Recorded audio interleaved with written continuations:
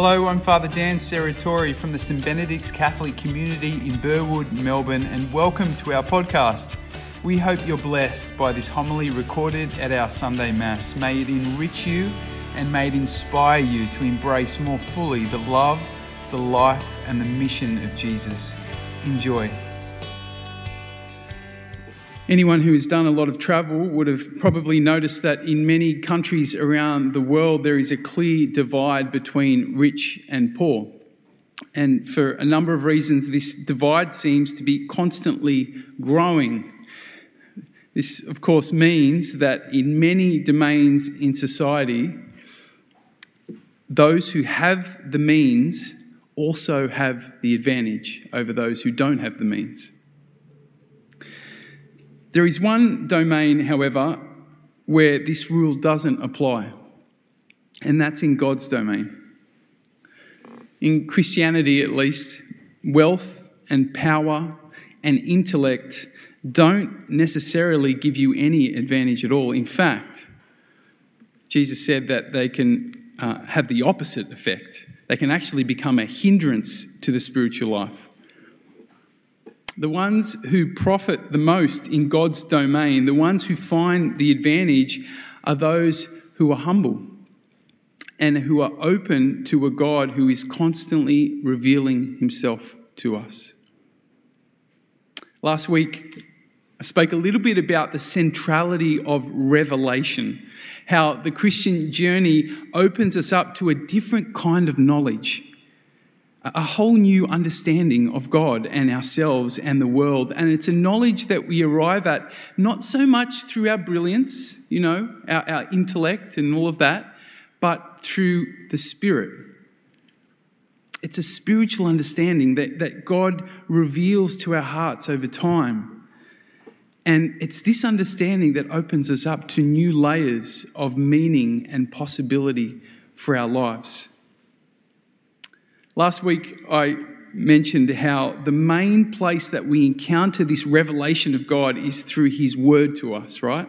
Through the scriptures. And in particular, there are certain moments in the life of Jesus that are especially enlightening. There are moments where we really want to pay attention to them. And today's gospel is another one of those moments. This is Jesus' first miracle. You find it in the Gospel of John. And John calls miracles signs. This is the first sign that Jesus gives to reveal who he really is and what that means for you and me. So we want to pay attention to this one, huh? We want to be open to this revelation. The key to understanding this gospel today is actually found in the first reading from the prophet Isaiah, hundreds of years before Christ. Isaiah was speaking to a people who were living in a very depressing place in their lives. They'd been living prideful, selfish lives, and as a result, they'd become weak as a nation, and they were overcome by a foreign power. They'd lost all control, all confidence, all hope. They were in a pretty dark place, right? In their mind, what they were experiencing was God's punishment. They thought that, they'd angered God and this is just, them getting what they deserved. Have you ever had that kind of feeling in your life? Things aren't going so well and you think, oh, well, it's, I guess it's God punishing me. Fair enough. But in the midst of their failure and their suffering, once again, God intervenes. And he intervenes to reassure them. And the way that he reassures them is by giving his people a very different picture of how he sees them. You see, sometimes our view of God, the way that we think God sees us, is very, very different to actually how God does see us. That's why it's so important to be open to revelation, to God revealing his heart to us. Listen how he speaks about his people, which include you and me, by the way. He says, "The Lord takes delight in you, and your land will have its wedding. Like a young man marrying a virgin, so will the one who built you marry you." And as the bridegroom rejoices in the bride, so will your God rejoice in you. Now, I don't know about you, but to me, this doesn't sound like a God who is angry, a God who is demanding, a God who punishes us when we fail. When you actually stop to think about it, these words are unbelievable. Think about it. The Almighty, all-powerful God offering himself to humanity in this radically vulnerable and personal and committed way. The Creator giving himself to the created in marriage. Now, God's, of course, not talking literally about marriage here, but this is the best metaphor that God can come up with to communicate with us, to help us to recognise his affection towards us. Think about a newly married couple, or a couple like Jan and Gemma, who are about to get married, right? When you're around them, all you experience is their joy and their excitement and their love for one another. They're so consumed by one another. That's the imagery that God is using. He said, this is how I feel about you. God is saying to his suffering people, because of this faithful love, you will again flourish. He says, you are to be a crown of splendour in the hand of the Lord. You will be a princely diadem in the hand of your God. You will no longer be named forsaken. You shall be called my delight. What God is revealing through the prophet is that our fullest hope and life is found through the marriage of God and humanity. This is the clue that we need to properly interpret what's going on in the gospel. So let's go there now. Jesus is at a wedding, right? That's the first clue. God was talking about marriage in the first reading, and now Jesus is at a wedding. And at this wedding, the wine runs out. And this was a big problem, not only because the wedding party would go for days, but wine was the central symbol of joy, right? Wine was the life of the party. So if you've got no more wine, there's no more celebration, right? It's a huge problem. And there was no Dan Murphy's back then, so you couldn't just pop down the road and get some more, right? It was a problem. And Mary noticed all of this that was going on, and in her wisdom, she steps in. She gives Jesus a little nudge, and she simply says, they have no more wine. Being a good son, Jesus picks up the hint from his mother, and he turns a whole lot of water into a whole lot of wine. And it's not any wine. You hear John makes a very important point here that it's the best wine.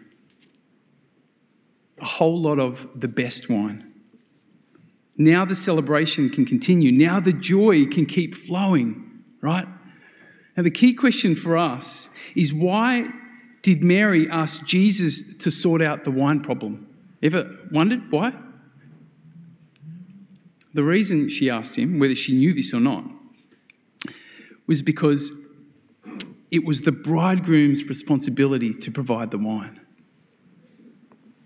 Can you see what's happening here in this miracle? By providing the wine, Jesus is being revealed as the true bridegroom. You get it? You see the link now? This is the all-important revelation. It's through Jesus that God marries humanity. Jesus is the embodiment of the love which God promised hundreds of years before through the prophet Isaiah, the love which redeems us and saves us. Jesus is the true face of God. In him, we find the one who delights and rejoices over us. In Jesus, we come to discover our deepest value. In Jesus, we find the best wine. the wine that brings true and lasting joy to our lives. See, this is Jesus' first miracle because it reveals to us the depths of God's love. And it's only that revelation of love that can open us up to God's life.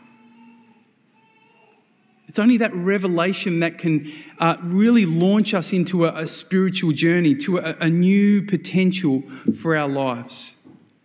St. Augustine, he wrote about his own experience of this revelation of Jesus. And I don't know of anyone who puts it better than him. He says to God, "You were with me, but I was not with you. They held me back far from you, those things which would have no being were they not in you." He's talking about all the distractions in his life, right? But he said, "Then you called, you shouted, you broke through my deafness." Can you hear the revelation? You did it. "You flared, you blazed, you banished my blindness, you lavished your fragrance. I gasped, and now I pant for you. I tasted you, and now I hunger and thirst. You touched me, and I burned for your peace." You can't learn this stuff in books, right? No one can tell you about this. I mean, they can, but it won't have the same effect on us. This stuff can only be revealed to us by a God who is gracious and loving. You know, we can only open ourselves up to this truth. We can't digest it like we would anything else we read and learn. Here is the thing I've learned about revelation. It's not the same as intellectual knowledge. We know about God's goodness and love, right? We've all heard it, I'm sure, 1,000 times. Revelation only really happens when we receive that love over our lives, when we surrender to it, when we're brave enough to allow God to meet us in the midst of our failures and our guilt and our shame and our anger and all of that, the real stuff in us. This is the secret of the saints, huh? They just surrendered themselves to the revelation of God. They allowed that to be their truth, even when there was all kinds of other stuff going on in them. So if you are a bit like some of the people in Isaiah's time, if you're carrying around an image of God who is perhaps a little angry, a bit vengeful, demanding, God who punishes you when you fail, or maybe you're feeling a little bit low on wine at the moment. Maybe joy is a little scarce in your life. If that's you today, then perhaps this is an important revelation for you right now. Perhaps the best thing you can do this year is to get to know the bridegroom. Maybe this is your time to really start to develop your relationship with Jesus. Make an effort to get to know him. Start talking to him more often. Open your heart to him. Surrender to his love. There are a number of ways that you can do this practically. You might jump into our upcoming Alpha course, starts in 3 or so weeks. That course is all about introducing us to the person of Jesus, right? Or maybe you can jump in one of our small groups, which is starting soon, a smaller community, smaller groups that you can journey with through life and come to deepen in your faith. You might watch the Chosen series about the ministry of Jesus, free, find it online, wonderful resource. You might prayerfully read one of the Gospels. Just go through it slowly. Allow God to reveal himself to you through that. You may make some other daily commitment to prayer. Whatever you do, stepping towards Jesus usually requires a little bit of risk. It requires us to be a little bit uncomfortable, perhaps to do what we haven't done before. We see this today in the gospel. Jesus took a risk, right? He told the servants, fill the jars with water. Now, what if it didn't work? He would look like an idiot, right? And what about the servants? They listened to him. What if they did the wrong thing? They had to take a risk too, but they took the risk, and that enabled God to do the rest, right? We need to take a little risk. We need to take that step of faith.